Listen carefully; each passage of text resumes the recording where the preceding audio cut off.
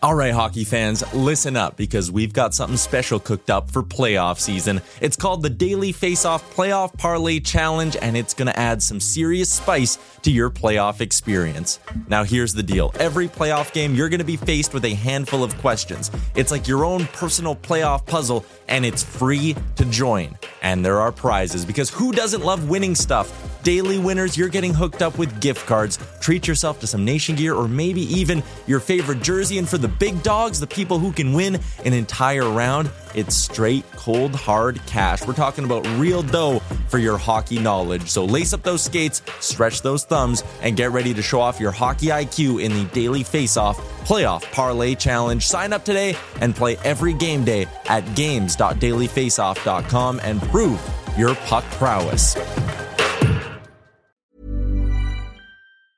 Hiring for your small business? If you're not looking for professionals on LinkedIn, you're looking in the wrong place. That's like looking for your car keys in a fish tank. LinkedIn helps you hire professionals you can't find anywhere else, even those who aren't actively searching for a new job but might be open to the perfect role. In a given month, over 70% of LinkedIn users don't even visit other leading job sites. So start looking in the right place. With LinkedIn, you can hire professionals like a professional. Post your free job on linkedin.com/people today. Everyone knows therapy is great for solving problems, but getting therapy has its own problems too, like finding the right therapist, fitting into their schedule, and of course, the cost. Well, BetterHelp can solve those problems. It's totally online and built around your schedule. It's surprisingly affordable too. Connect with a credentialed therapist by phone, video, or online chat, all from the comfort of your home. Visit BetterHelp.com to learn more and save 10% on your first month. That's BetterHelp, H-E-L-P.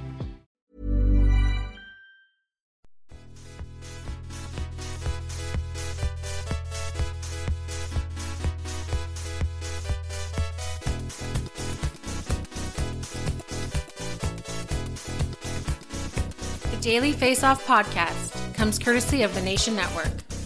Here's your host, Brock Segan, with Dylan D. Berthium and Michael Beebs Bondy. Welcome, ladies and gentlemen, to Season 9, Episode 3 of the DFO Fantasy Podcast, presented to you by our friends at Betway. I'm your host, Brock Segan. With me, I've got Dylan D. Berthium. No Michael Beebs Bondy for this episode, but he was gracious enough to pre-record his sleeper, his bust, and his breakout left winger. So we will get to those a little later in the show. But for now, D, how's it going, bud? Doing good, man. Best time of year, to be honest. As a sports fan and fantasy sports junkie, we obviously got the NFL season underway. Hockey's ramping up. Baseball playoffs coming soon. Fantasy baseball playoffs going on right now, and basketball coming up in about a month and a half too. So literally cannot beat this time of year as a sports fan. And yeah, fired up to talk about some steals at the left wing position, and then maybe a few guys that ADP doesn't make a whole lot of sense. But yeah, these are the conversations that we look forward to every year. So just trying to bask and enjoy the moment right now. Yeah, as I mentioned last episode, these are my 5 favorite episodes of the season. So if this is your first ever DFO Fantasy Podcast episode, make sure you go back and listen to our centers preview, which we did a couple days ago. After today, we'll do right wings next Monday, followed by the defensemen and goalies shortly thereafter. So without further ado, let's get into it. Again, if this is your first time ever, here's what we do. We go through our consensus top 10. We each ranked all of the left wingers, came up with a consensus top 10. We will go through them 10 through 1. And then in the second half of the show, we will talk about a sleeper, a bust, and a breakout at the position. We didn't mention it last week. I think we were so caught up, or last episode, so caught up in the excitement and being back and talking about these positional previews. What exactly makes a sleeper, bust, and breakout for us? So we'll explain that in the second half of the show, but let's get into our top 10 first. We had a tie for 10th, and that's between Matt Boldy and Zach Hyman. Hyman had the highest individual rating, so we gave him the nod at number 10, and we'll talk about Matt Boldy in the second half of the show a little bit more. So let's focus on Zach Hyman for now.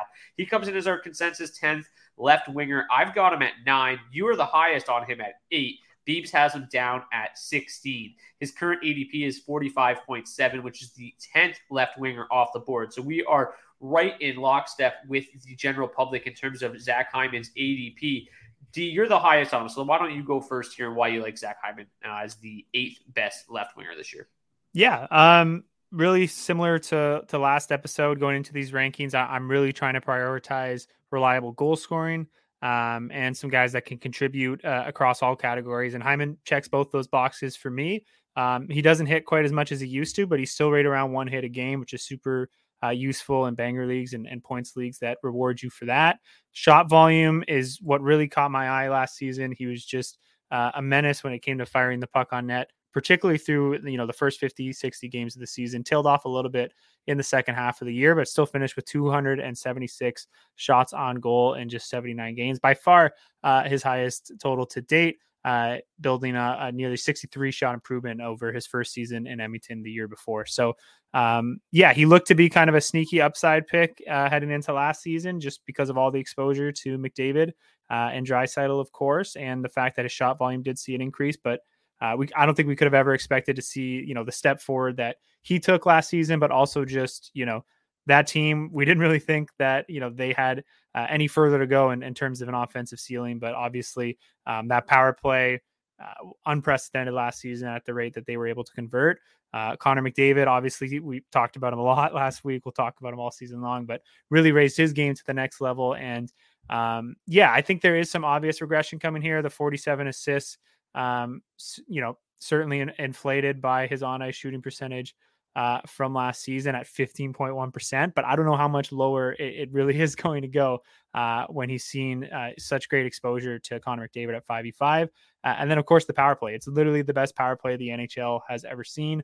And, I don't think you can bet on them replicating the exact success and how, far they were able to take it last year. But I can't say for certain that that's not going to be the case. And I certainly wouldn't bet against Connor McDavid, repeating or at least getting close to repeat the performance he had last season. So throw that in to Zach Hyman's newfound shot volume. And I just think we've got a really reliable producer here.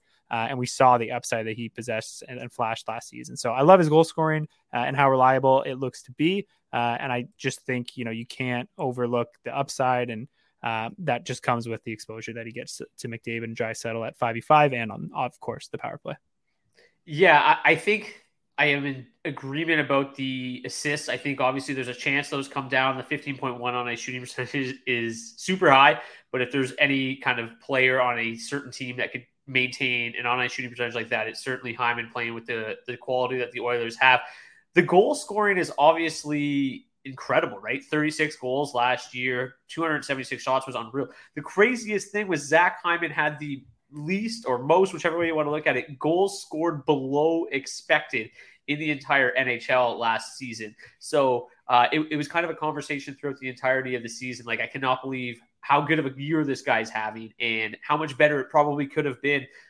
You say what you will about expected goals. It's certainly not a perfect metric, but it certainly shows guys that are getting to the quality scoring chance areas and with a lot of frequency. And Zach Hyman did that, better than anybody last year, actually, among the Edmonton Oilers in terms of 5v5 individual expected goals. He was the leader on the team, 3 more expected goals than Connor McDavid, which is hilarious. But in all situations last year, he had the most goals scored below expected. So definitely an area where he could improve this season. Do you know who was number 2 on that list? He will also be featured on today's show. Any guesses? Brady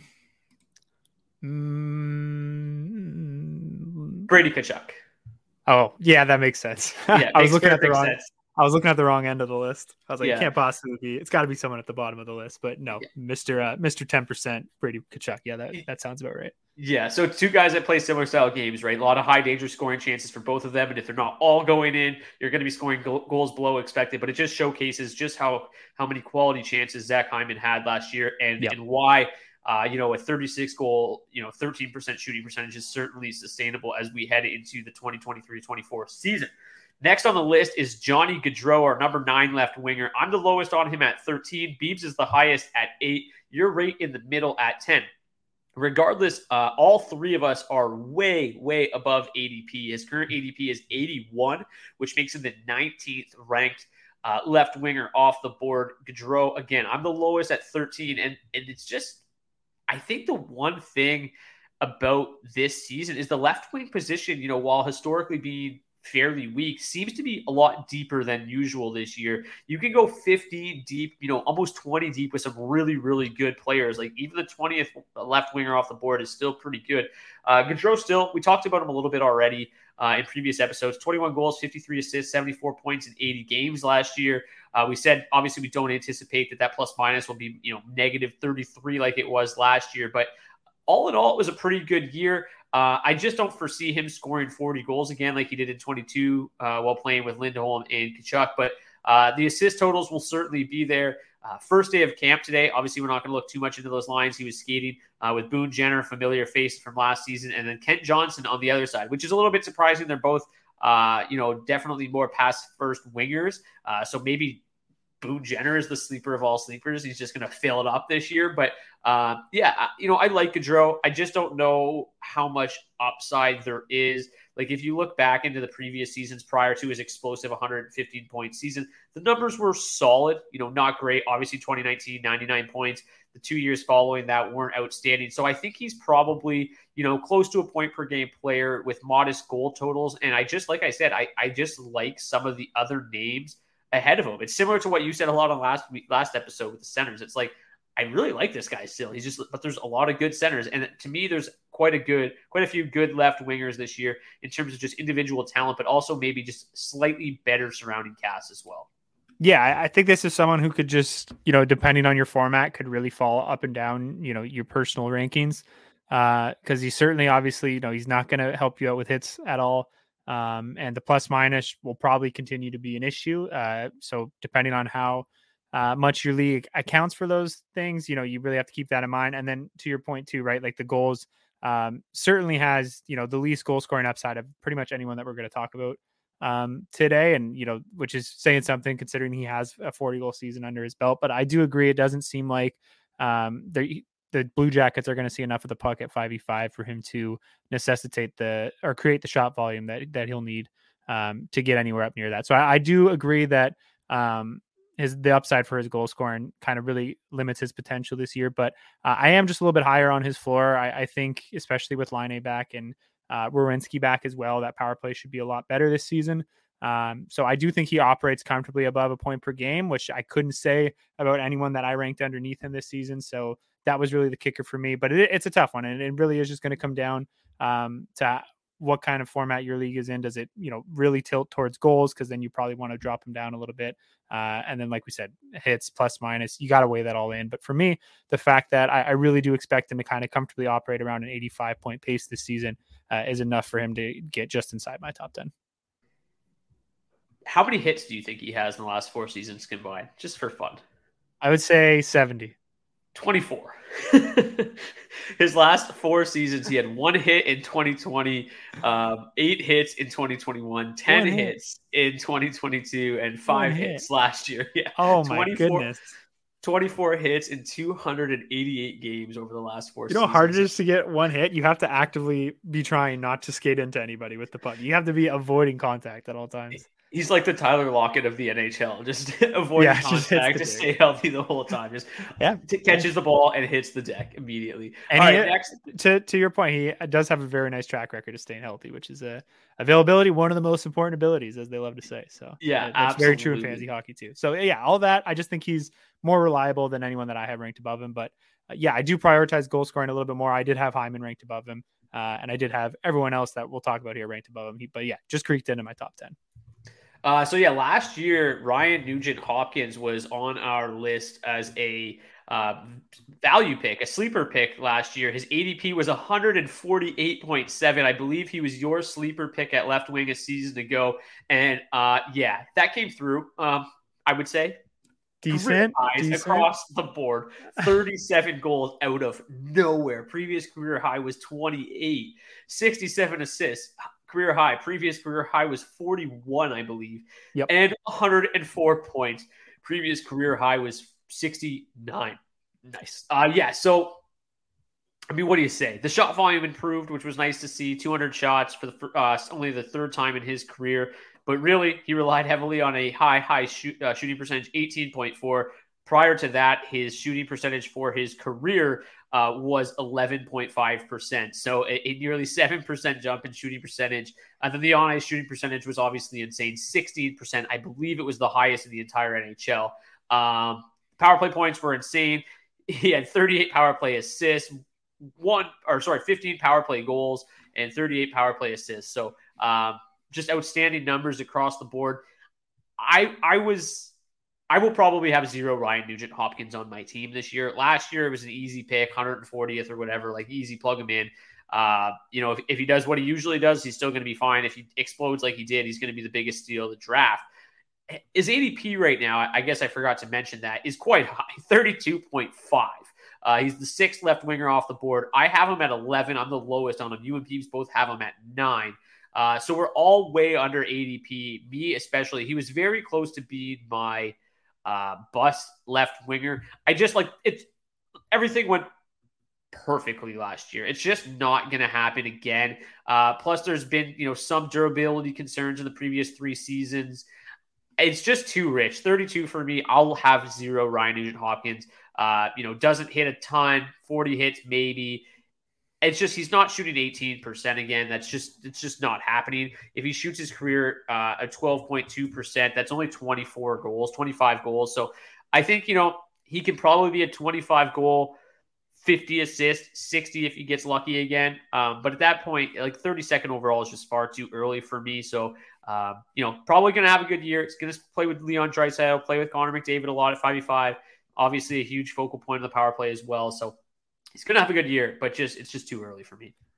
Yeah, led the league in secondary assists last year, which is always a big red flag. Had 11 more secondary assists than primary assists, 39 secondary assists to be exact. 10 more than Connor McDavid finished with, if you're curious. So, I don't love his odds of outproducing Connor McDavid in any individual category. So yeah, there's just some regression coming here to his assist totals, which we talked about with Hyman.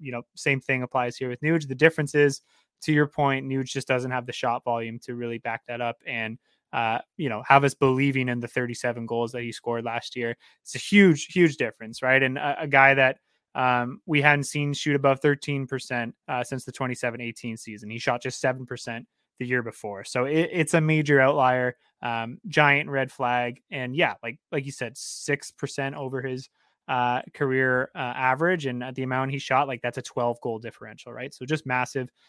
So yeah, we're expecting some big regression here to the goals and the assists.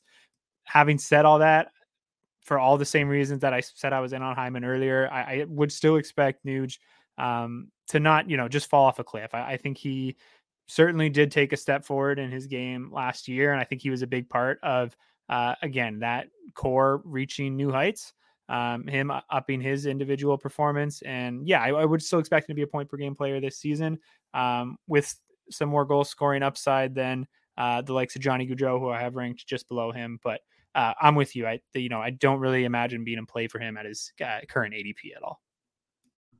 Yeah, he's similar to Johnny Gaudreau with obviously a much better surrounding cast, and that's why I also have him ahead of Gaudreau. But yeah, the goal scoring is probably not going to be there. And just to further your point, led the NHL in secondary assists. Number 7 on our left wing big board here is Artemi Panarin. I've got him at 7. You've got him at 7 as well. Beeb's a little bit higher on him at number 5. Me and you are in lockstep with ADP. His current ADP of 35.3 means he is the 7th left winger off of the board. Last year was a bit of a weird year for Panarin. It didn't go, seemingly smoothly, and he finished with 92 points, right? 29 goals, 63 assists, 92 points in 82 games. But it seemed kind of like a rocky road to get there. It didn't seem like he was a guy that you were leaning on every single night he was coming through. But at the end of the year, when you have, 90 plus points, you had a really, really good season. So to me, it's kind of just if he can quietly get to 90 plus points, then I'm all in. A lot of that 90 points was fueled by 45 points in his final 36 games. So that kind of, I guess, accentuates my point is it wasn't an easy ride. The first half of the season wasn't great. And then he really turned it on in the second half, 45 points in 36 games, including 17 goals. He shot 20% to get there. But yeah, I mean, if you just look at the numbers over the last 4 seasons since he's been in New York. They're absolutely outstanding. 95 points in 69 games, 58 points in 42 games, 96 points in 75 games, and 92 points in 82 games. The numbers are just insane. The problem, again, with the last couple guys we talked about is he just doesn't score a ton of goals. He's very assist heavy, which limits his upside a little bit. But still, this is a 90-point guy. I'd be fine with taking him over Nugent Hopkins because, I think that this production is a lot more reliable, and he's going 3 spots behind Nuge at the moment.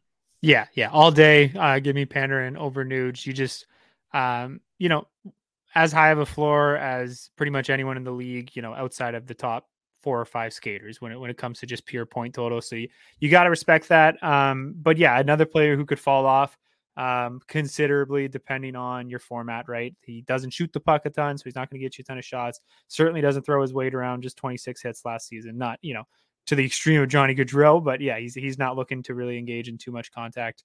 And yeah, the goals just aren't going to be there. We know that, right? Like he's never scored more than 32 in a season, even in his best years. And it mostly just comes down to the fact that the shot volume isn't there. It's just not on the elite level, like the guys we're going to talk about ahead of him here.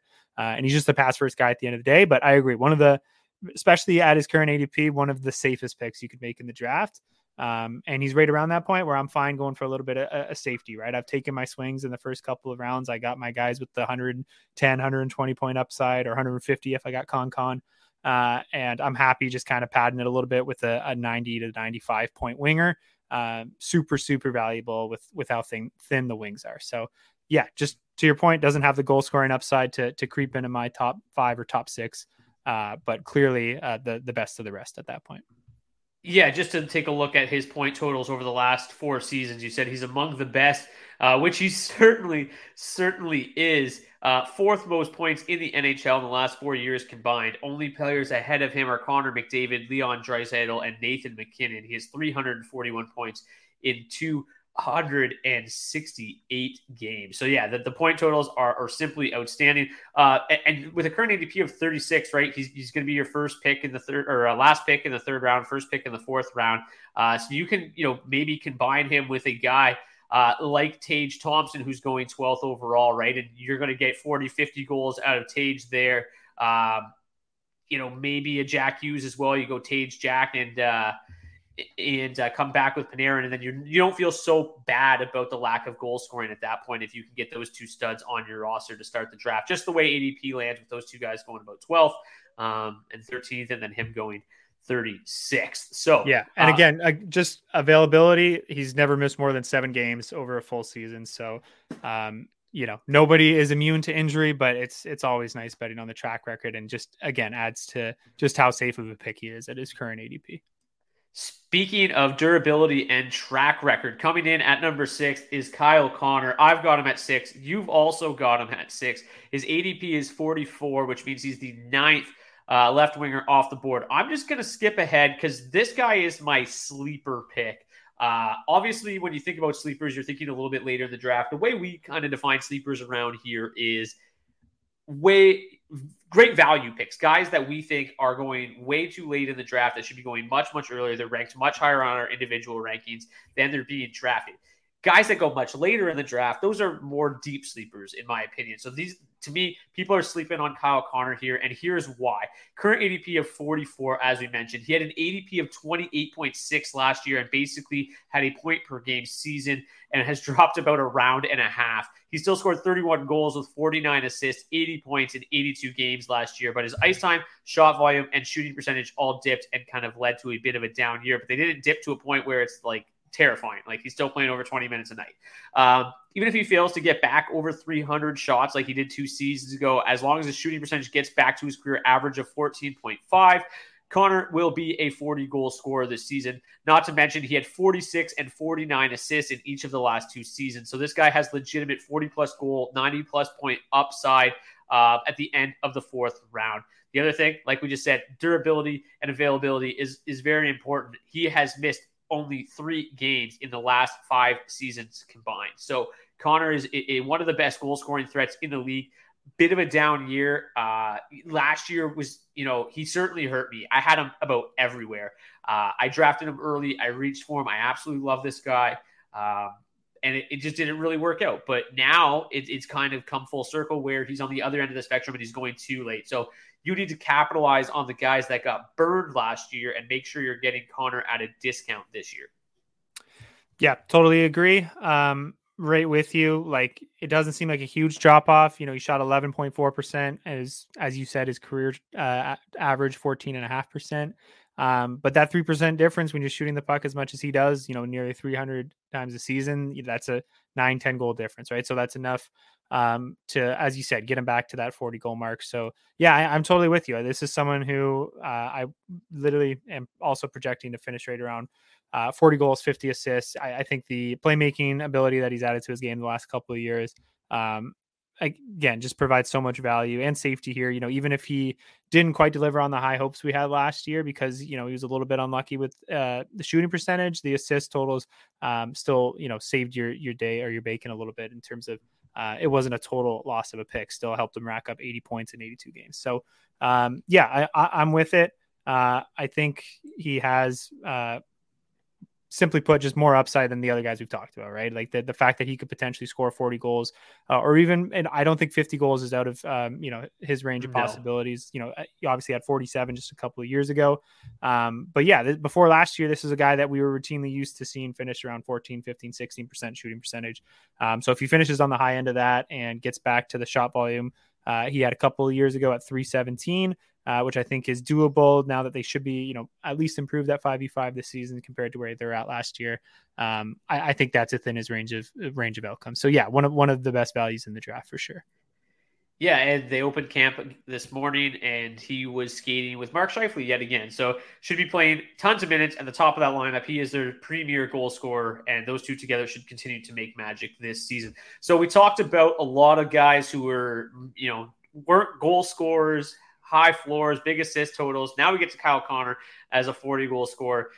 Next on the list is Mr. 40, 50, 60 goal scorer himself, Alex Ovechkin. I have him at 4. You have him at 5, and Beebs has him at 6. Let's remind the listeners at home, he turned 38 years old just a couple of days ago, but he's coming off a 42 goal, 33 assist season, over a point per game yet again with 75 points in 73 games last year. Only 294 shots. If he would have stayed healthy, he would have been over 300 for like the 300th time in his career. But yeah, this guy just seemingly does not age. I think the Capitals are coming into the season looking, I think a lot of people are souring on them, and maybe it's a little too early, a little premature on that. Like, obviously Backstrom missed a lot of last season, but like Backstrom, Kuznetsov, Strome down the middle, still quite strong. They've got quality wingers, obviously Ovechkin, Tom Wilson, TJ Oshie. If Anthony Mantha can ever figure it out, this is still a pretty good team. Rasmus Sandin adds to the blue line with John Carlson back healthy. Like, I still think this is a pretty good team. I still think this is going to be a pretty good power play. I still think that Alex Ovechkin is going to have a good year. Before I ask you how good of a year you think he's going to have, Alex Ovechkin is the topic of today's Betway Bet of the Day. Over at Betway, they have Alex Ovechkin's over-under for goals on the season set at 40.5 goals at -115.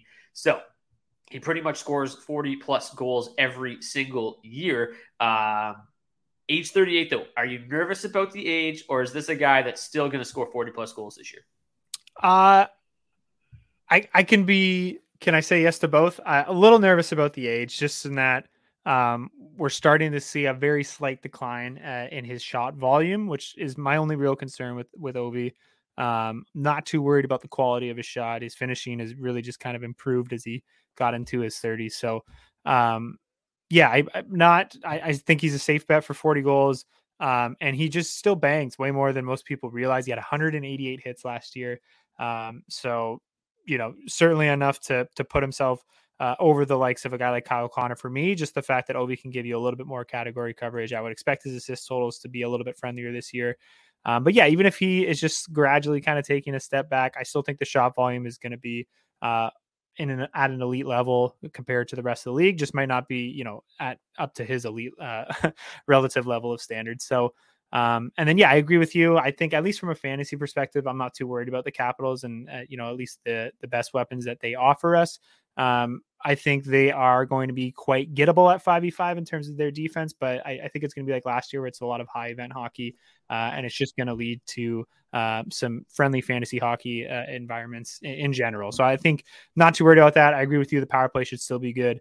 But yeah, I'm not quite as high as I was on him last year. I think I had him towards the back of the first round last year, probably more back of the second round for me this year, just because he doesn't offer as much of overall upside in terms of his point production. The assist totals just aren't quite on par with the rest of the guys kind of in the top 6 here, even in compared to the guy we just talked about, Kyle Connor. But again, the shots that he gives you and the fact that he still is throwing about 2.5 hits a game around is enough to give him the edge for me and still make him a clear top 5 left wing for me. Yeah, I mean, especially if you're in banger leagues, this guy does still bang, as you mentioned, like just so many hits. 13 seasons in his career of over 40 plus goals. So I'm still going to take the over as well. When you watch him, he still loves to score goals. He's still excited to score goals. He does not look like your typical 38-year-old out on the ice by any means. So I will take the over as well. Two overs on Alex Ovechkin. Over 40.5 goals this season. That was the Betway bet of the day. Please play responsibly. Must be 19 years of age or older. Moving on to number 4 on our list. Kirill Kaprizov comes in at 4. His ADP of 15.2 means he's the 4th left winger off the board. So we are in lockstep there. I've actually got him at 5. You've got him right here at 4. And Beebs has him at 3. Kaprizov, late to getting to the NHL, but he's been nothing short of spectacular.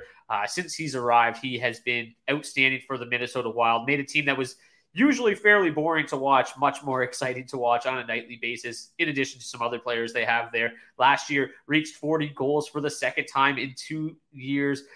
Just 75 points, but he played just 67 games, did miss some time. So 40 goals in 67 games is certainly impressive. The shot volume was really, really solid. 261 shots in 67 games, a big increase from the year previous. Maintained a shooting percentage around 16%. So really no red flags here. Obviously, the on-ice shooting percentage at 10.8% could go up for a player of his capabilities. 13.8 the year previous when he had 108 points. So to me, you've got a very, very safe goal-scoring floor here with Kaprizov. And then the assists could be a wide outcome, but regardless, it's probably going to be 40 plus, and it could be upwards of 60 plus. Yeah, and just a little bit more upside to me than Kyle Connor. I think they're very similar in terms of a player profile, but I just think he offers a little bit more in terms of goal scoring. And just his floor and his upside, I have him a little bit ahead of Connor there, and I think they're pretty similar elsewise. Kaprizov does hit a little bit more than people give him credit for too, right around 1 hit per game in his career. So a little bit of extra value there in banger leagues. And yeah, the fact that, Ovechkin probably, if you're in a banger league, Ovi's probably going to give you 120 more hits. But the fact that Kaprizov could potentially double him up on assists and, still be right with him in terms of his goal production has me leaning Kaprizov's way there. And the fact that, again, we're talking some pretty basic stats here, but most leagues do factor in plus minus. I would expect the Wild to be comfortably ahead of the Capitals in that regard this year. I just think they're a much better 5v5 team. And I'm with you on the on-ice shooting percentage bouncing back this year. Joel Eriksson-Ek will probably tank that no matter who he's with. He's much more of a volume shooter, but we both expect Matt Boldy to take a big step forward this year. I would love to see the two of them get some run together on the same line. Both capable of playing either wing, so hopefully they find a way to make that happen. And if it does, I think we could see career year from Boldy for sure, and I think we could see Kaprizov get closer to that incredible 21-22 season he had a couple years ago. Yeah, when Kaprizov missed time last year and Boldy stepped in, he stepped up in a big, big way. And I think that you could see a little bit more of them together. I believe when they opened camp this morning, it was much of the same with Kaprizov, Hartman, and Zuccarello. So I think that's probably going to be the way things open up. But yeah, definitely a better 5v5 team than the Capitals. Him and Ovechkin are very similar. Like in a vacuum, like on draft day, I would probably be like, lean towards Kaprizov. In terms of rankings, it's really difficult to ignore like Ovechkin's hit totals. So to me, they're neck and neck. It's kind of dealer's choice, whichever you prefer. if you're somebody that, maybe likes to draft players that score and actually hit, so you don't have to waste a roster spot on somebody who just hits, then Ovechkin might make a little bit more sense. But Kaprizov obviously seems to have a little bit of a steadier floor, a little bit more upside as well, especially in the assist categories. Moving on, speaking of players who score and hit, Brady Tkachuk is number 3. He is number 3 in ADP as well. ADP of 12, which is the third left winger off the board. I have him at 3. You also have him at 3. And Beebs has him at 4. So this is an interesting turn of events for us, because this is the first year that we fully embraced banger leagues as kind of the default scoring setting on the DFO Fantasy Podcast. The reason being is simple. Pretty much every league is a banger league these days. And the default settings at Yahoo, which is the site that we go to for ADP and everything, uses banger leagues as their default setting. So if you're looking at ADP, their ADP is only based off of their default standard drafts. Any other drafts don't matter. So we can't really compare ADP if we're not factoring in bangers. So in years previous, we've been like, I don't really like Brady TK because he was way too high in ADP. Now we're all on board. He was an absolute menace last year. 35 goals, back-to-back 30-goal seasons, 48 assists, by far a career high for him, 83 points in 82 games. Oh, and by the way, 242 hits, which is the fourth consecutive season of at least 240 hits for Brady Tkachuk. Just absolutely fills it up. 347 shots was bonkers. Like, he just fills the categories up. It doesn't matter which one, even plus minus. He'll fill it up in the negative direction. But at the end of the day, he is just stuffing categories all day long. The on-ice shooting percentage is very manageable. It makes you believe that the 40, 50 assists is within the range of outcomes again this season. Just a lot of talent in Ottawa. We've talked about them a little bit on every episode thus far this season. There's a lot of talent there. There's a lot to like about Tkachuk's game. And when you look at every one of these categories, you're either above average or elite. Yeah, there's not a single category where he is not going to be a major contributor for you. Even if you play in a PIMS league, like, he racks up PIMS too. He had 126 last year. So you just can't ignore the coverage that you're getting out of Brady Tkachuk. And you really just need to focus on your format, because there are certainly formats where, if they're a little bit more basic and, say they're a points league that really only reward goals, assists, shots, and hits, maybe block shots as well. There is certainly an argument for Brady Tkachuk being the first left wing off the board. So you just kind of have to know your league and know, exactly how many of these categories where he is an elite performer in is he going to be able to help you out. You got to just kind of adjust accordingly. Because if you're in a league that's goals, assists, shots, hits, and just keeps it very simple like that, like I said, he is going to be one of the most valuable players in your league. And then, of course, if you're in a league that ignores hits and maybe you don't even keep track of shots and it's just all about hard point totals, he's going to drop down a little bit, right? But I would agree. I think the assist totals and the jump we saw last year is just simply a result of the fact that he had some real quality line mates to play with for the first time. Obviously, Stützle's been there for a few years, but we can all agree that he took his game to another level last year, and I don't anticipate that going anywhere anytime soon. These guys, he was glued at the hip, Brady and Stützle last season. I expect that to be the same thing for the better part of this year. So, I love Brady Tkachuk, and like I said, I think in certain formats he has an argument to be the number one left wing off the board. But in the average standard format for me, this is where he falls. But one of my favorite picks in fantasy because, the stability he brings to your lineup in those full category leagues or points leagues is just tremendous. Even if he's going to be held off the score sheet, he's still going to give you a valuable night's worth of production in the other categories. Yeah, and you just mentioned it. It matters. It depends on what your league is and where you should be drafting these guys. Luckily for you at dailyfaceoff.com, I've created a fantasy hockey customizable rankings tool. Whether you're in a categories league or a points league, all you got to do is go in there. You check off which categories your league includes. If it's a categories league, if it's a points league, you check off which categories it includes and add the weights for how many points each one of those categories is worth.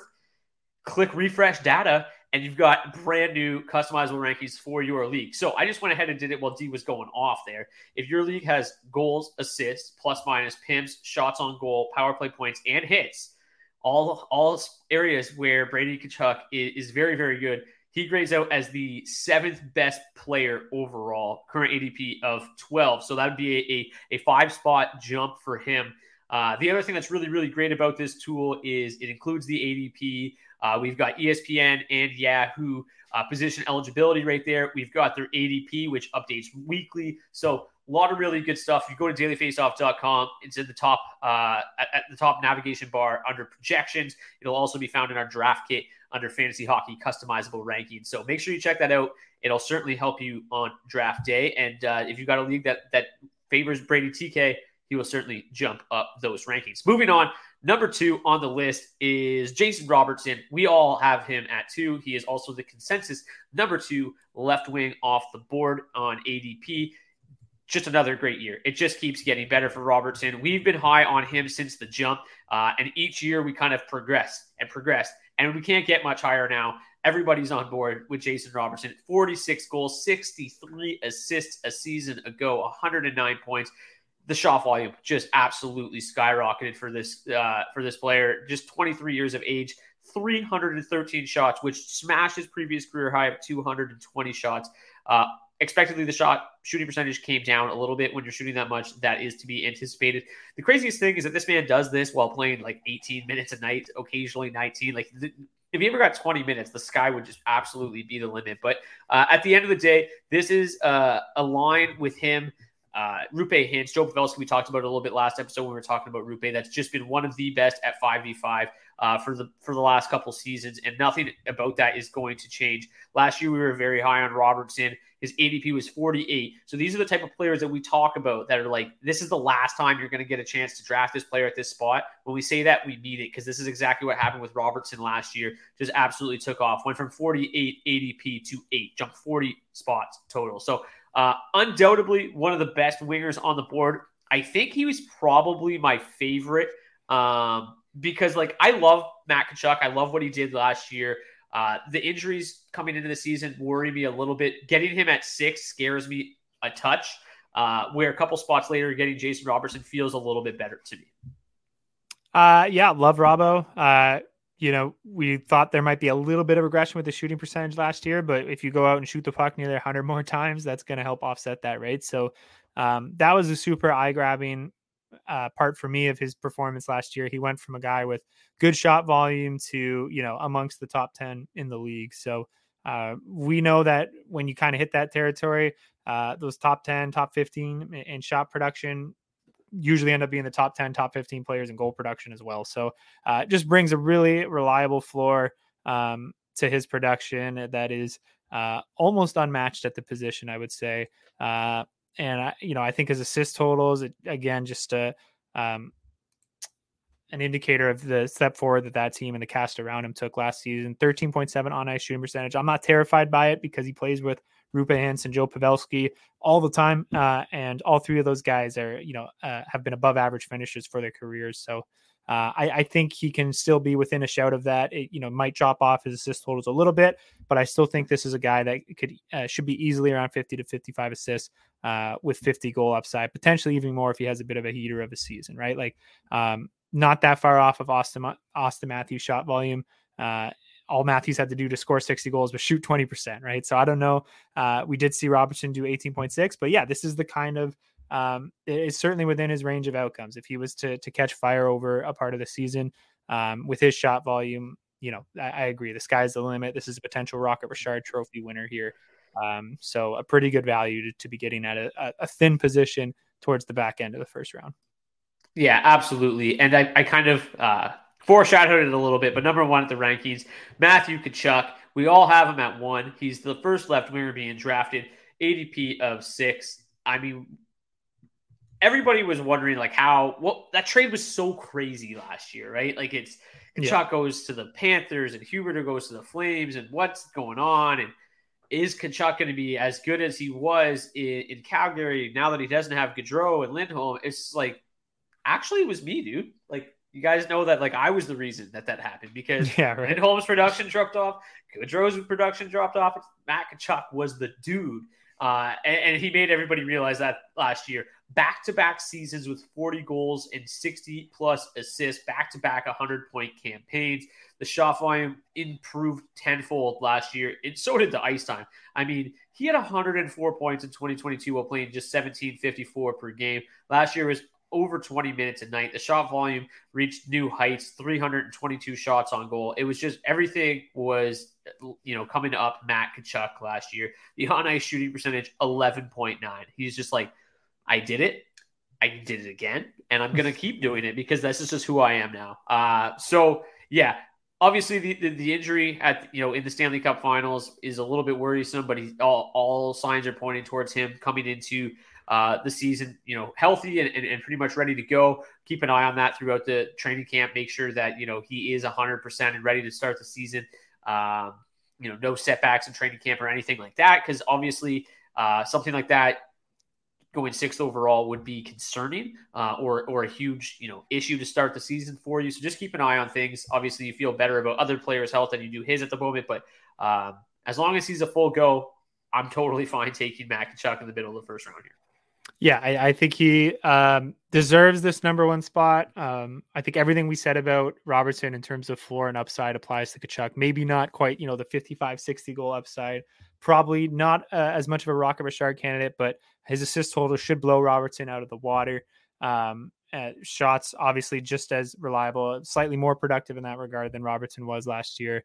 But they're pretty close. Like, Matt does not help as much out on hits as you would expect. They have dropped off in recent years. He was under a hit per game last season. So certainly I think people have a tendency to assume that he's just kind of on the same level as his brother when it comes to just being a shot and a hit man. Is not really the case anymore. So just keep that in mind. They really are closer than it may seem in those full category leagues. So I do think this is a little bit more of a preference. If you want to, if you're just a Robertson fan and you want to chase maybe a little bit more upside and bet that, somehow he's got a little bit further to go because he's, still just entering his age 24 season. Tkachuk, age 26, a little bit further ahead on the age curve. Data would suggest that he's probably had his most productive season to date. Obviously, there's no guarantees there, but I think to me, it just offers you a little bit higher of a floor and upside, save for the goal scoring across the board compared to Robertson, but it is really negligible. And again, just depends on your format. If it's a little bit more concentrated on goals, I have no issue with you opting for Robertson in that spot. Or if you're a Stars fan or just a big fan of Jason Robertson, maybe Matthew Tkachuk rubs you the wrong way. I don't think it's too egregious of a pick to go the other way. I think it's fine to take personal preference into account here. They're that close for me. Yeah, and like you mentioned, Tkachuk has turned himself into a superstar, and you've seen his kind of role change, and he hasn't had to hit quite as much as he, was doing when he was more of a middle 6 role, first kind of breaking into the league. And now the hit totals are nearly identical for him and Robertson. I think you could maybe expect a couple more from Tkachuk, but they're not too different. 50 and 57 hits the last 2 seasons for Robertson. So not a guy that necessarily shies away, but he's certainly not out there seeking contact. Anyways, that is going to do it for the first half of the show. We're going to take a quick break, and when we get back, we will talk about our sleepers, busts, and breakouts kind of through the I don't know what you want to call it. Beebs will join us, but not like actually join us. He'll be here in spirit, and he'll drop by and drop off his sleeper, bust, and breakout as well. So enjoy the quick break. We'll see you guys back here. Hiring for your small business? If you're not looking for professionals on LinkedIn, you're looking in the wrong place. That's like looking for your car keys in a fish tank. LinkedIn helps you hire professionals you can't find anywhere else, even those who aren't actively searching for a new job but might be open to the perfect role. In a given month, over 70% of LinkedIn users don't even visit other leading job sites. So start looking in the right place. With LinkedIn, you can hire professionals like a professional. Post your free job on linkedin.com/people today. Everyone knows therapy is great for solving problems, but getting therapy has its own problems too, like finding the right therapist, fitting into their schedule, and of course, the cost. Well, BetterHelp can solve those problems. It's totally online and built around your schedule. It's surprisingly affordable too. Connect with a credentialed therapist by phone, video, or online chat, all from the comfort of your home. Visit BetterHelp.com to learn more and save 10% on your first month. That's BetterHelp, H-E-L-P. Burrow is a furniture company known for timeless design and thoughtful construction, and free shipping, and that extends to their outdoor collection. Their outdoor furniture is built to withstand the elements, featuring rust-proof stainless steel hardware, weather-ready teak, and quick-dry foam cushions. For Memorial Day, get 15% off your Burrow purchase at burrow.com/ACAST and up to 25% off outdoor. That's up to 25% off outdoor furniture at burrow.com/ACAST. Welcome back, ladies and gentlemen, to Season 9, Episode 3 of the DFO Fantasy Podcast, brought to you by Betway, a very Johan Franzen episode of the podcast. Speaking of enemies and Mike Babcock. But hope you guys enjoyed the first half of the show. I guess do you want to run through 11-15 real quick, Brock, before we jump into the sleepers and bus? Sure. Coming in at 11 or tied for 10th was Matt Boldy. I have him at 8. Beebs had him at 12. D has him at 13. Number 12 was Kevin Fiala. I have him at 10. Beebs has him at 13. D has him at 12. And then the last three, Brad Marchand, Carter Verhaeghe, Patrick Laine. We might as well keep going. Jesper Bratt, Jeff Skinner, Jonathan Huberdeau, Evander Kane are the top 19 of our consensus left wingers. So there you have it. Of the top 15, only one of them is currently being drafted outside of the top 100, and that is Beebs' sleeper, Patrick Laine, who currently has an ADP of 158.1. So let's let Beebs take it away and talk a little bit more about Patrick Laine. For my sleeper, there was honestly no one that stood out at any other position as more of a sleeper than Patrick Laine out in Columbus. That's right. If you guys forgot that Patrick even exists, he's only 24 years old, 25 going into this year. And this is a guy who at one point in his career scored 44 goals at the age of 19, which is quite a long time ago in 2017-18 with Winnipeg. But Patrick Laine is currently being drafted at 158.1 position ADP. That's virtually undraftable in most leagues, which is in my sense just absolutely bonkers. This is a guy at one point we were talking about as a first round pick when he was in his lower 20s, and I really don't think that he's strayed that far away from that type of production.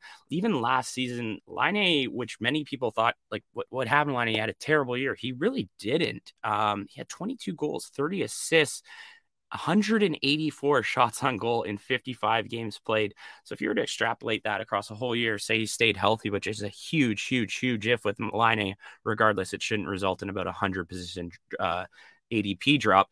But if you were to extrapolate his whole season, he would have scored 33 goals, which would have been good for 44th in the NHL, 77.5 points, which would have been good for 37th in the NHL in points, and 274 shots on goal, which would have been 18th best in the NHL. And we're talking about a guy who is going virtually undrafted, which is just crazy. It just blows my mind that in a down year that considered down year, he could still have these phenomenal underlying numbers. One of the reasons why we love Laine and have always is because he loves to shoot the puck. He's one of those guys that stands out to us as shot first. And when you're talking about people you get late in your drafts, I mentioned on the center episode, between me just messing up the Elias name over and over again, I did mention though that you don't really find guys who score a ton of goals late in your draft. So that's right where you can find Laine. Also, wingers, they're not that strong. So to find a guy who's a near point per game producer with 40 goal potential, 50 goal potential, that's insane at the end of your draft. He's only 3 points off of having a point per game in his last 2 seasons since joining Columbus. A lot of people think that since he joined Columbus, it's kind of been like a tire fire. Nothing's gone right. He's just gotten hurt twice. Last year, Johnny Gaudreau had a down year. I expect him to bounce back a little bit. Laine is not going to be moved out of his top position. Columbus is in a spot where they have a lot of young talent like Kent Johnson, other just strong players around there that are getting very good. I mean, they also just got Adam Fantilli. We don't know what he's going to do. These are all things that can help Laine. Last year, he only played he played 19 minutes, which means there is a little bit of room for improvement there. I could see him getting over 20 minutes if he really proves he's healthy, shows he can take those defensive minutes, which we haven't really seen in his career yet. But if he does that, that could get him closer to the 300 shot mark. If he gets 300 shots, he's a lock for 35. And if we could get near point per game potential from a guy who we're getting at the end of our draft, I don't know what to say. I think this is one of the biggest steals out there by a mile. Yeah. I mean, Beebs isn't here, but everything he said about Laine, I'm fully on board with. I mean, the fact that he was on pace for 33 goals and 45 assists a season ago, like, no one's talking about that. It seems like that is really good production. And even the year previous, right? He had 56 points in 56 games. It seems like he's fallen like out of the universe. Like, he feels like Nail Yakupov the way like people talk about him, but he's been really solid still. So yeah, I like Laine. We talked about Gaudreau at the start of the show. The one thing to me that's very interesting, I'd already mentioned that Gaudreau, Jenner, and Kent Johnson were together. Again, day one, we're not going to freak out about the lines, but Laine was with Adam Fantilli, and if Fantilli can make that team and make a splash as a rookie, I think that's, it could be a really interesting duo, and maybe somebody that could bring Patrik Laine. I was going to say back to life, but it's not like he needs to be resuscitated. Like, he's been still quite good. So I think that'd be an interesting look for them. Obviously, the way he shoots, the way he can score, he still seems like a natural fit with Gaudreau. It just doesn't seem to be working. We'll see if another year makes a difference. But I like Laine, and yeah, like, I'm not quite as high on him as you guys are. Like, I have him at 21. Beebs is at 10. You're at 16. But I'm still way above his current ADP at where he's being the 34th left winger drafted. Yeah, I think, obviously the value he can provide you in full category leagues or points leagues that are going to count for things like hits and plus minus, certainly hurts his upside and limits his fantasy value. But totally agree that is all more than accounted for, even if you're playing in those leagues at his ADP. And yeah, I would definitely be a player for him 3 to 4 rounds earlier. I'm certainly not going to wait and try to play the ADP game and wait for it to get anywhere close to that, because I do think most people are going to realize the talent that he is and the fact that there is still, some nice high-end talent for him to play with there in Columbus. But yeah, you said it. I mean, sometimes we don't have to try to get too cute about this. Just look at their production from a year ago. We know how injuries tend to cloud the minds and the memories of people if they're just looking at the raw totals. Certainly does not have the best injury track record, but again, for where he's going in the draft and the potential upside he can offer you in terms of raw production and shot volume, for that matter, yeah, just an absolute no brainer, and someone that I'm hoping to get a fair piece of it this season. Speaking of shot volume and not a great injury track record, that fits right in with your sleeper. Yeah, it does. Nikolai Ehlers, you thought we were going to get through a positional preview episode and not talk about Nick Ehlers. No chance. Were sadly mistaken. 158.9 ADP. So going just after Beebs' boy, Patrik Laine. So some incredible value to be had in the 14th round of the draft based on ADP right now. But yeah, seemingly perennial favorite when it comes to sleepers on this podcast. Ehlers continues to be slept on heading into this season. As you said, Brock, injuries are always the only major concern for us with Ehlers. And it is certainly valid. He's missed almost 60 games over the last 2 seasons. But for me, those concerns are obviously more than baked into his ADP of 158.9. Again, that's the early 14th round. Shot volume continues to be elite. And I think because of the injury record, that most people don't realize just how much this guy shoots the puck. But he registered 132 shots on goal in just 45 games last season. That would put him on pace for 241 shots over a full 82 games. And he did that while playing just 15 minutes a night. We say it every year, the ice time and the opportunity, if it opened up for Ehlers, he could easily be amongst the league leaders in shot volume, which is crazy to say, because I do feel like he has his reputation as being kind of a more skillful assist first type of player. But he still managed 38 points in 45 games last year, despite a down year shooting wise, just 9.1% personal shooting percentage, on ice shooting percentage of 10.5%. There's a lot of extra minutes to go around in the Jets' top 6 this season, following the departures of Blake Wheeler and Pierre-Luc Dubois. Gabe Vilardi is getting the early run alongside Scheifele and Connor on the top line. But even if Ehlers is relegated to being the driving force on the Jets' second line, there is for once no one threatening his place on the Winnipeg's top power play unit. I think that alone will make him a slam dunk of a pick at his ADP. And if he is able to earn those extra 2 to 3 minutes a night, potentially see some time alongside Scheifele or Connor on the top line at 5v5, then I do not doubt we will finally see the breakout we've been waiting for from Nick Ehlers. Still just 27 years old, one of the best values you'll find in the draft this year.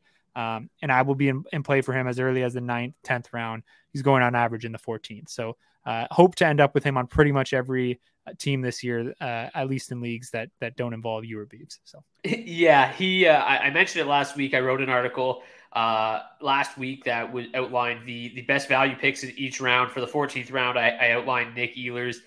To me, he's similar to Laine, kind of the perfect player to take a gamble on in the late rounds. Fantasy owners have kind of soured on him, right? He's like the perfect post-hype candidate. We saw him put up 46 points in 47 games in 2011. 2021. And that led to him being drafted as early as the 6th round a season ago. It didn't work out. He burned a lot of people, me included. He's, like you said, he's missed 35% of the games over the last 2 years. So that's the issue. But he, in the 14th round, obviously you take him a little bit earlier. He's a very good, low risk, high reward type bet. He has averaged 33 goals and 42 assists per 82 games over the last 3 seasons. So he at that ADP, he can't sewer you anymore. If you're in a league where you can pick up both Ehlers and Patrik Laine, whether it be you go a little bit earlier and it's like the 11th and 12th round, these are 2 guys who have the ability to put together exceptional full seasons and be league winning type picks. So to me, those were no doubters. You guys yet again stapled in your sleepers a little bit before I got to put mine on the board. But if you look right now at my rankings and their ADP, no 2 left wingers have a bigger discrepancy between ADP and my current rankings. So I'm fully on board with Ehlers. I'm fully on board with Laine as well. And then obviously Kyle Connor going much earlier. Yeah, I was just going to add too, we talk about it a lot in the preseason about, the advantage of going winger early, particularly in the first, second round of the draft and, letting the centers go elsewhere and capitalizing on the depth at that position. I think if you go the other way or, you have the first, second, third or fourth pick and you end up with a McDavid, a Draisaitl, or even a Matthews or a McKinnon in the first round, I think these are great targets to go after later in the draft. And like I said, get aggressive with it. Like you said, you could take them, the 2 of them probably in the 11th, 12th round, maybe in the 12th, 13th round. It can really go a long way towards making up for the fact that you went center early. And if these guys do perform to anywhere close to their ceiling and you're adding that on top of the likes of a McDavid, a Draisaitl, Matthews, McKinnon in the first round, just a massive head start on the rest of your league. So great targets to go after, especially if you go center early in the draft. Yeah, Johnny Gaudreau would fit that mold as well as more of a mid-round pick. He made that same article I just referenced as the top value in the 7th round. So if you get those early centers, or even if you grab the Makars or the goalies, certainly some targets for you there. Guys that I wouldn't be particularly targeting are, I'll go first with my bust here. Jeff Skinner, ADP 56.2. It's not that I don't like Skinner. It's not that I don't like the Sabres, but I think there are some red flags in his shooting percentage and on ice shooting percentage. It's a good line. I still think they're going to be very productive this year. That's Alex Tuch, Tage Thompson, and Jeff Skinner if they stay together. The issue I have is just solely based on his ADP. He is not a 5th round type player.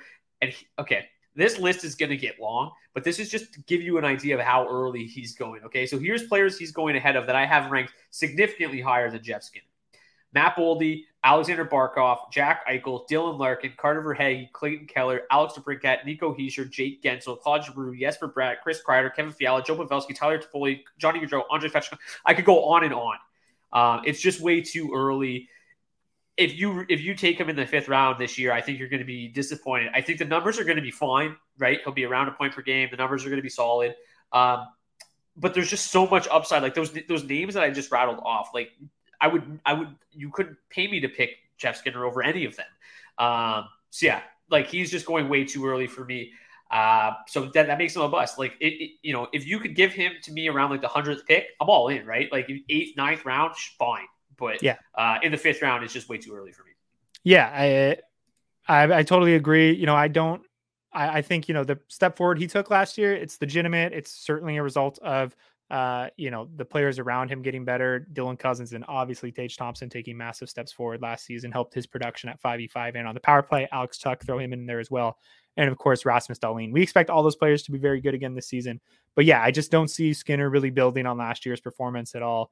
I guess the assist totals could climb up a little bit if Tage scores 60 this year. But again, that would probably be the result of additional shot volume for Tage, which would, probably come at the cost to Skinner and Tuch. So yeah, for me, I'm totally with you. I think everything he basically has to, no, I'm not even gonna say that. I can't really imagine any way where he returns value on this pick. So yeah, I'm with you. I think even if everything goes right, best case for me is right around a point per game. I agree with you where he was at last year, and that just isn't enough to justify him going as high as he is. it's pretty rare on this show because I don't feel like we tear players down too much, but like when we have like nothing positive to say about where he's being drafted, it just goes to show how out we are on this player. This year. And it's in certain leagues, like if you're in more competitive leagues or if you're playing in a high stakes league or a pro league, like he might fall to a point where I would be interested, right? But for sure, it's going to have to be 4 or 5 rounds, right? Because I do think, like I said, I think he is a safe bet to be around where he was at last season. But yeah, that's just not enough to justify his ADP. No, not at all. You might as well go ahead with your bust next, and then we'll get to Beebs's. His is a little bit more divisive amongst you and I, but we did foreshadow it a little bit in our top 10 based on where he had a certain player ranked versus where we did. So you go next, and then we'll play Beebs audio. Yeah, you said it was Skinner. As a guy that it's not that you don't like Skinner. This player I really don't like as a fantasy player, and I don't know how in I would be on them even at the bottom of the draft. So that is Jamie Benn. Probably not a surprise to many people. It's not the first time that I've cast shame on Jamie Benn and his ADP on this podcast before. And I just like to point out, I've never been wrong in that regard. He was not even getting drafted last year and then had that breakout. So I didn't need to tell people to stay away with him and end up with egg on my face. But, and yeah, obviously he struggled the seasons leading up to that. So 74.9 average draft position for Jamie Benn. I think that's about the 9th or 10th left winger off the board on average. And as you might have heard, he didn't even crack our top 19. For me, he's not even in my top 30 left wingers, even in banger league. So yeah, some inflated point totals from a season ago, along with Ben's previously reliable hit totals have seen him skyrocket up the boards in standard leagues this preseason. And while he traditionally has provided steady value in banger leagues, we are seeing that start to fade as he gets older. He's entering his age 34 season now. He did record under 100 hits last year. It was the first time he's ever done that in a full season across his entire 14-year career. Not a surprise to see, physical players as they get older start to throw the body around a little bit less, especially when you consider the fact that his ice time for the most part has fallen off a cliff. So the hits are dwindling, which is a big part of his value. And he is one of, if not the prime regression candidate headed into the season, just in terms of raw production. He scored 33 goals on just 190 shots last season, a 17.4 personal shooting percentage. It's the highest he ever achieved in a single season. I shouldn't need to tell any of our listeners this, but I wouldn't bet on a 34-year-old all of a sudden just unlocking some other level of finishing ability. He is what he is at this point, and he was very fortunate last year. And it looks to be even more of an outlier when you consider his finishing in recent seasons. He posted a 9.9 shooting percentage in 21-22 and just an 8.9% shooting percentage the year before that. And as I talked about at length in the center episode, shot volume and efficiency is something we can expect to decline as a player gets further and further removed from their prime years. So we know there's some regression coming as far as the goals are concerned. The assists are due to fall off as well. He posted 45 assists last year, thanks in large part to an incredibly high on-ice shooting percentage of 15.5%. And I honestly have no problem guaranteeing our listeners that he will not be able to replicate that mark this season. And his assist totals are absolutely going to suffer as a result. So yeah, he was a great story and a tremendous bounce back. I enjoyed a tremendous bounce back season last year, but it appears to have been due in large part to some very good fortune and tremendous puck luck. And it's not like it came off the heels of just one down year, right? Over his previous 4 seasons, Ben averaged just 50 points per 82 games. So yeah, I could not be more out on Jamie Benn this season. I think if the stars somehow align again and he's able to enjoy some incredibly fortunate shooting percentages again this year and muster out another 75-point campaign, it would still barely be enough to justify taking him 74th overall. And that outcome to me is just so unlikely. There's no way that I get anywhere near Jamie Benn this season. It's hard pass for me at his ADP. The stars aligning. That was a good pun. I don't know if you meant to do that, but that was pretty good. Yeah, like super, super duper out. We talked about how like Jason Robertson doesn't probably get the amount of minutes that he deserves because of how deep the Stars team is. And we talked about how they do like to rely on a guy like Radek Faksa on the 4th line quite a bit too. So yeah, this guy's certainly not getting over 16 minutes a night this year. Wyatt Johnson's been great. Him and Wyatt are a tremendous duo. I personally hope that Jamie Benn has a pretty solid season because if he is, it means that Wyatt's probably going along for the ride as well. Yeah. But yeah, like, I mean, this ADP, just to go back a little bit, you said he was like the 9th or 10th. He's actually the 15th left winger off the board, but still going ahead of, Chris Kreider, Jesper Bratt, Kevin Fiala, Johnny Gaudreau, Jared McCann, Evander Kane. I could go on and on and on. It's just way too early. Like even Jonathan Huberdeau, Philip Forsberg, Brandon Hagel. Like you could just keep going for days. Yeah. like even Tyler Bertuzzi, like at 147, like you could literally just keep going. Like that would be maybe where I'm like, I'm in at the very end, but like, it's just like, it's not even worth it because the upside's just not there. You need to try to hit a lottery ticket at the end of the draft as opposed to just a guy that you know is going to be like, yeah, I'm going to be pretty mediocre. Exactly. And this is coming from a guy that really, really liked Jamie Benn. I mean, I was backing him a lot more like in the early years of this podcast as opposed to in 2023 when he's 34 years old. But without further ado, let's let Beebs get to his bust. For my bust, I didn't necessarily want to go anywhere near Edmonton because we all know what Connor McDavid does. We all know what Leon Draisaitl does, but Zach Hyman going in the 45.7 ADP position is just way, way, way too high for me. The left wing, right wing eligible winger broke out last year at 30 years old. He's now 31. He had 36 goals, 83 points, just good for a point per game. Not just, but that's still not exceptional value at the 45.5 mark in your draft with a 45-46 pick. Yes, he plays with Leon Draisaitl. He's pretty much attached to his hip, but he also played 20 plus minutes on average last year. There are a couple bodies around Hyman that could potentially take some of those minutes away. Realistically, he should play the 20 again, but I just don't see him getting back to that point per game potential. And even if he does, like I said, I don't want that at 46, 45 in the draft. I think there's a lot better talent that you can get around that spot. He basically hit his career highs last year because he was stuck on that amazing power play. We saw Connor get 71 power play points. Well, Hyman had 15 power play goals last year. That was 10 more than anywhere close that he's gotten in his career. His next highest was 5 the previous season. Hyman's played in the NHL for a long time, and we've only ever seen him eclipse 55 points once, and that was last year. So if he goes anywhere close back down to that point, not saying he necessarily will, or even if he goes down to 60, even 70 points, I think you've completely lost out on a pick at this point in your third or fourth round. There's a lot of guys with way higher upside, and we talk about that, wanting the upside, but still having a similar floor. And there's guys who I think have higher floors who are going later than him with way, way higher upside. Kyle Connor's going only one spot before Hyman. So that means that in some drafts, people are taking Zach Hyman before they're taking Kyle Connor. And if you're listening to this, you should be laughing audibly at that because I personally want Kyle Connor all day in that position. Also, a couple other names that kind of stood out to me just around there. Alex Tuch at 51, I would personally rather have for the upside. Dougie Hamilton at 52, you can solidify your defense. Alexander Barkov, 58. We've talked about him in previous episodes. And Quinn Hughes, also 58. Another thing, Quinn Hughes is likely going to give you the same amount of points as you can get from Hyman from the back end. Obviously, not as many goals. You might be 20 less, but you can fill that out with other picks. Even Matt Boldy and Carter Verhaeghe, which are going 20 plus spots back for me personally, kind of stand out a bit more as I do like the potential that they have to reach that 40 goal mark a little bit easier than if Hyman were to do it. It's really tough to be sold on a 31-year-old playing on the second line who could easily be pushed off that top power play. And if he does get pushed off, or if, say, one of two, Leon Draisaitl or McDavid, have an injury and they need to shuffle some lines, Hyman really quickly can become a third-line player who isn't providing any value. And if you're getting that with your third-round pick, you might actually ruin your whole season.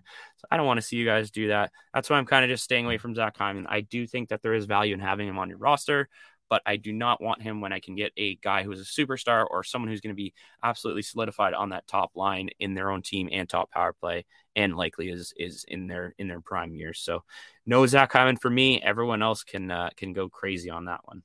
I don't think there's too much more to say about Zach Hyman on today's show. Me and you obviously gave the reasons why we like him a little bit. Beebs obviously a little bit lower on him, as we mentioned early in the episode. Beebs is the lowest on him at 16.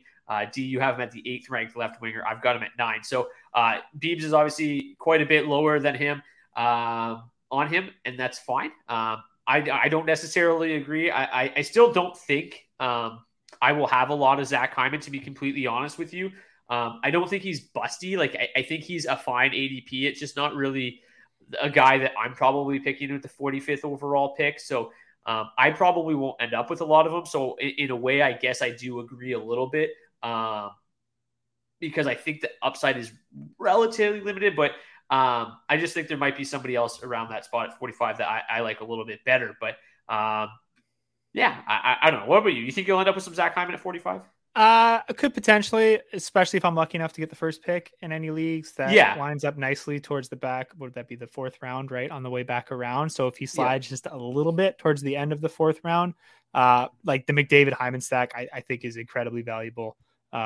So yeah, it would just depend for me. Again, I think if ideally I have a winger or two at this point, and then I'd look at maybe one of the centers who offer a little bit more overall upside in terms of raw production going in the fourth round. A guy like Barkov going around later, for example. I know we threw his name out a lot last week, but there's a bunch of centers that are kind of going around there that I think would ideally make for a better selection than Hyman. So I get where Beebs is coming from, but if I needed a winger and if I went center or, like you said, defense or goalie in one of the earlier rounds, I'm more than okay with settling for Hyman. But yeah, he doesn't, that ADP doesn't leave him a lot of room to grow, but I mean, I talked about why I like him. I think he's going to be a reliable goal scorer this year, and he has as good of a surrounding cast as there has literally ever been in the history of the NHL for raw production. So I'll go next with my breakout candidate because he's the highest on the ADP by quite a wide margin. But I like Matt Boldy, ADP 57.2. As we mentioned, he just narrowly missed out on our top 10. The 11th overall left wing. His ADP 57.2 makes him the 12th left winger off the board. I have him at 8. You're right there at 13, and Beebs is also right there at 12. But I've been driving the Boldy hype train here for a little bit, and there's really no point in stopping or getting off at this point. He rewarded our trust last year with 31 goals, 32 assists, 63 points in 81 games. But I think there's still plenty of untapped potential here. And this is probably the last time that you'll be able to draft him in the 5th round, similar to a Jason Robertson from a year ago. As previously mentioned, Kirill Kaprizov missed some time in March, and Boldy was the man in Minnesota. He had 15 goals and 23 points in his final 19 games of the season. I repeat, 15 goals in his final 19 games of the season without Kaprizov. But obviously, Kaprizov is going to be there. So if you want to take it back even further, he had 34 points in his final 38 games, which is a 73-point pace. It's easy to forget that last year was really his first full NHL season, like year and a half he's been around, and he's just 22 years old. So I absolutely love Boldy's upside this year at 57th overall. Just to give you an idea, he's going one spot after Jeff Skinner, my bust. So I think that those two probably feed off of each other a little bit. I'm out on Jeff Skinner because I'm so in on Matt Boldy at 57th. And I think, too, when you look at the ADPs, a little bit, it feels like there's kind of a tier drop-off right after Boldy, right? You get into the Verhaeghes, Jake Gensel's injured, Jamie Benn, but then Chris Kreider, Bratt, Kevin Fiala, Gaudreau, those guys are all really good. But I don't know if that elite upside is there at that point where it's you got Kyle Connor, Hyman, Boldy right after each other there. And they all feel like they could be tremendous picks this year. And then it kind of falls off. So Boldy to me is an absolute stud. And I think a great pick, current ADP 57.2. Couldn't agree more. I did have Gaudreau ranked just above him, but I could easily go either way on that one. And if I was, or in my drafts, if I in my redraft leagues, because I actually have Boldy in my keeper league and in my dynasty league, but in my redraft leagues, I could easily see myself going Boldy ahead of Gaudreau, and then just hoping Gaudreau's still going to be there on the way back. I think Gaudreau obviously gives you a little bit of a safer floor, but I absolutely love Boldy's upside this year, as is the fantasy community, right? He's not getting drafted 57th overall to repeat a 30-30 season, right? We're expecting a 22-year-old player to really take a step forward, and I'm on board with it. Obviously a really big fan, having him in both a keeper and a dynasty league. Been a fan of his for a while. With you, loved him going into last season. The shot volume to me, it literally has me salivating. 255 shots in 81 games as a 21-year-old. It's super, super impressive. And again, I've said it, I don't know how many times already this week, but shot volume is something that tends to be, for the most part, in perfect correlation with the age curve, right? As a player ramps up to their prime, shot volume tends to drive up, and we tend to see it decline as they age older. So it's, for me, always the telling indicator of, when we really kind of are on the cusp of a big breakout. And just in case anyone was wondering how many shots or one of the more elite goal scorers and shot volume merchants of the last decade did in their age 21 season. Austin Matthews played slightly less games than Boldy, but finished with 251 shots in his age 21 season. So I'm not speaking with hyperbole. That just goes to show you the type of upside that Boldy has moving forward in his career. And I do think this is the year that he kind of takes more and more minutes, not from Kaprizov, but from Matt Zuccarello, who is quite obviously on the opposite end of the age curve now in his late 30s. So yeah, I just think before the end of the year, Matt Boldy's going to end up on that top line, or Matt Boldy's line is going to be the top line. So yeah, I like him a whole lot this year, and I am fine taking him at his ADP and banking on that breakout, which is really what you're doing, drafting him at 58th overall. Yeah, and just to give you some context, just talking about time on ice there for a minute, as I mentioned, he was really, really good in the second half of last season. He was playing upwards, over 19 minutes a night. Some of that came without Kaprizov, but he was really starting to be more of a fixture there in 19 minutes a night. Prior to that, in his first 43 games of the season, he only had 29 points, but playing just 17 minutes and 40 seconds a game. So, give him an extra minute and a half per game this season, and I think there's a lot to like about Matt Boldy, and I'm all in on the breakout. Who do you got breaking out this year? I really love Jake DeBrusk. ADP is tremendous value as well. You don't necessarily need to bank on a breakout if you're taking Jake DeBrusk this year.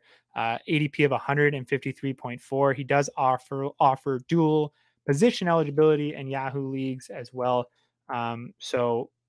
Again, just another feather in his cap there. But if you listen to the show at all last season, we are major proponents of Jake DeBrusk. I think the 27-year-old DeBrusk is one of the more underrated players in the game today. And certainly that carries over to fantasy hockey as well. And again, another guy who I think the only reason that he hasn't enjoyed a breakout season to date, mostly down to opportunity and quality of line mates, and then a little bit of a poor injury track record on top of that. But one of those things will certainly improve this season, and that is his ice time. The Bruins saw some major turnover on their top six, and there are plenty of minutes to go around. Though it does seem that at least to start the season, DeBrusk will still be relegated to the second line duties, as Marchand and Pastrnak, you would imagine, will line up alongside Zacha on the top line. Nevertheless, DeBrusk could see a major uptick in ice time. He played just 60 minutes and 47 seconds a night last season, and he should become an integral part of the Bruins power play, which is as important as anything else we're about to talk about here. But fantastic net front presence that should be able to capitalize on all the attention that David Pastrnak will draw on the man advantage. DeBrusk shot volume is elite already, at least the rate, and that should only continue to grow as he sees more ice time, of course. And he offers some additional value in banger leagues as well, putting up 85 hits in just 64 games last season. He has dealt with some minor injury concerns, as I said, the last few seasons, but you can't worry about that risk in the 14th round where he's going. He racked up 27 goals and 23 assists for 50 points in 64 games last season while playing in that limited role. That's a 35 goal pace with no major red flags as far as the underlying numbers are concerned. So as long as he stays healthy, I think that's his floor. I think he's an easy bet to top 35 goals this year. And then given the additional minutes he should see, I think his upside would obviously grow from there. And then just, on top of that, if you really want to swing for the fences and dream big, certainly, obviously, it's always in the cards that he could potentially see some extended time alongside David Pastrnak at 5v5 as well. So just tremendous value at 153.4. But on top of that, someone I just expect to break out in a big way this season. Excited to see what he can do, and I just hope he can stay healthy so we can see what he could finally do in a more expanded role. Yeah, and I don't think it's a foregone conclusion that Marchand and Pastrnak are going to be together, right? Like, you lose your top two centers. I think now more than ever, they've really got to rely on a more balanced approach. And we actually saw that balanced approach a lot more last season than we did in years previous. Krejci coming back, he saw a lot of time with Pastrnak, Marchand with Bergeron, and open things up for Jake DeBrusk. But yeah, like as you said, missed some time last year, but was on pace for 255 shots over 82 games while playing under 17 minutes a night.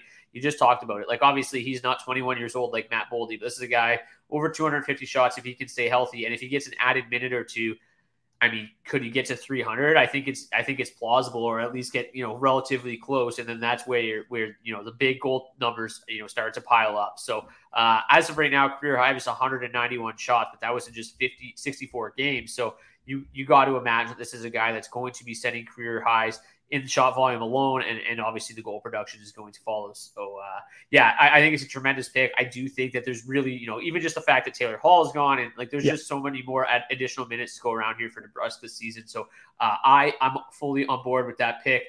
we are in lockstep here right now. I mean, it's unbelievable. It's the first time in a few years that we've actually ended up in a league together too. Luckily, like 100 of the players are already off the board because it makes drafting a little bit easier. We're not going to be stealing all of each other's players, but man, if we ended up in a redraft league together, look out because it'll just be a battle. Hopefully, hopefully the opposite ends of the polls here. Like I get first overall, obviously, and then you get 12th overall. Then we won't have to worry about it so much. That would just make the reaching all that more egregious if we were. And in the 7th round, I take Nick Ehlers. It's like no. But anyways, let's get to Beebs' bust pick or breakout pick. Excuse me. My breakout this year actually really, really hurts to talk about because he left my dear Colorado Avalanche for greener pastures, but I totally get it. Evan Rodrigues out in Florida. Fair and simple. Evan Rodrigues loves to shoot the puck. He's kind of proven that to us over the last 2 seasons. He's averaged 214 shots on goal. That's while also missing 13 games last year due to injuries and just other things and falling out of the lineup. He's 30 years old, but he's never really had that chance to show out in his career. Even last year in Colorado, he was playing heavy minutes, but he had to play those heavy defensive minutes. He's playing against other teams' top lines. He just signed a 4-year, $12 million contract though with Florida, and it's looking like he might be lining up with Alexander Barkov and Sam Reinhart. I don't need to toot Barkov's horn anymore. He's an elite pass-making for pass-first playmaker, and that just means with Rodrigues looking to shoot, and also Sam Reinhart, a known shooter on the other side, it should lead to some success. They should be absolutely dominating the puck, and joining the team that led the league in shots last season in Florida is a pretty nice recipe for success. It just means he should be jumping right in there and continuing that flow, but also they were second in the NHL in goals for last year.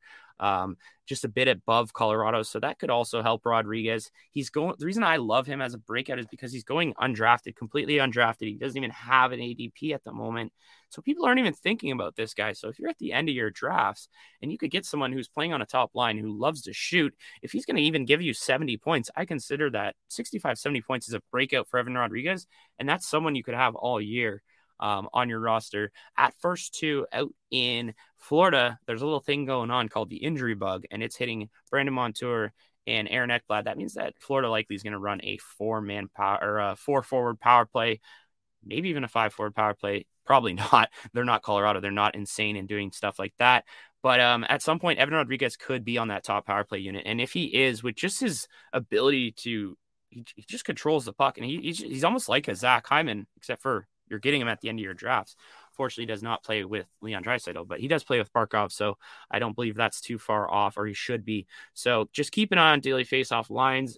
Brock and I have been absolutely all over it. Mostly Brock. I'm just throwing myself in there because, I did 5 minutes of work and I want to feel like I did something.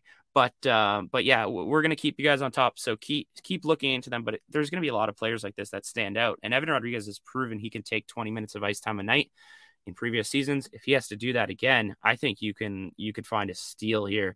And he's a guy too, if he gets hot early, he would make phenomenal trade bait for someone who maybe starts slow but has a bigger ceiling. I think it's pretty crazy that he's going undrafted, and I think that trend's going to continue because there's never been love for Evan Rodrigues. I love Evan Rodrigues. We've talked about him a lot on the show, mainly as a streamer, waiver wire target. Obviously we got to see how things play out in the preseason. If he actually ends up with Barkov, we've seen a lot of Carter Verhaeghe and Barkov. We've seen a lot of Carter Verhaeghe with Bennett and Tkachuk. If Rodrigues even ends up with Bennett and Tkachuk, I think that could be just as good as ending up with Barkov. Obviously Tkachuk was a freak. So, I think either way, I think he's most likely going to be in good hands. I know this morning they were talking about Grigory Denisenko is on Barkov's line to open camp. Again, it's day one. We got a lot of time to wait it out.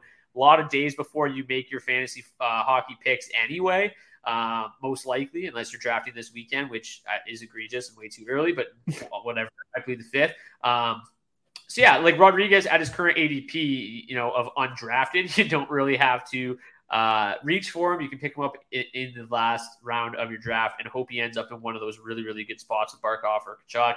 And then, yeah, like I think his shot volume, we've been talking about shot volume seemingly this entire episode, seemingly since this podcast started in 2020.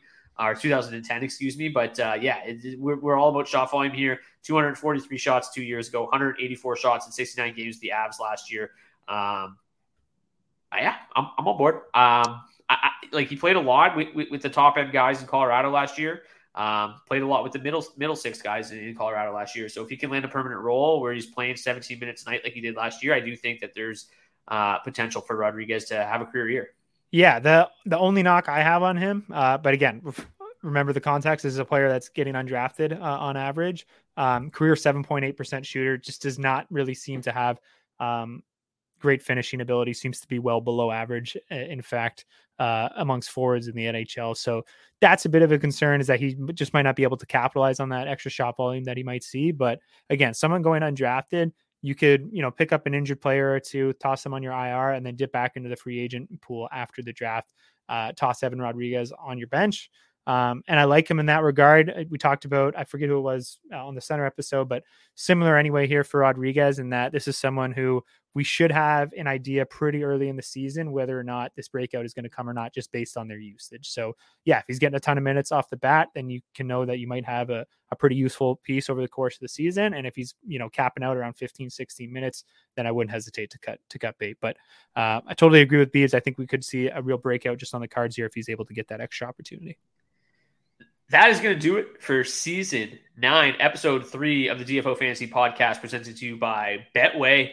That was Left Wings preview. On our next episode, coming early next week, will be the right wings. And I'm just looking at the ADPs and I'm already excited. I want to just dive in right now because, there are some draft values to be had at the right wing position. Last year, man, a lot of our sleepers were at center.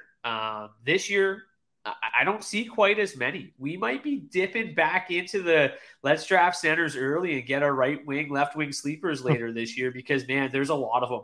There's a lot some of guys good late round values for sure. I still think Yeah. the middle values, that's when you can really capitalize on the depth at center in the middle round. sure. But I agree. I agree otherwise.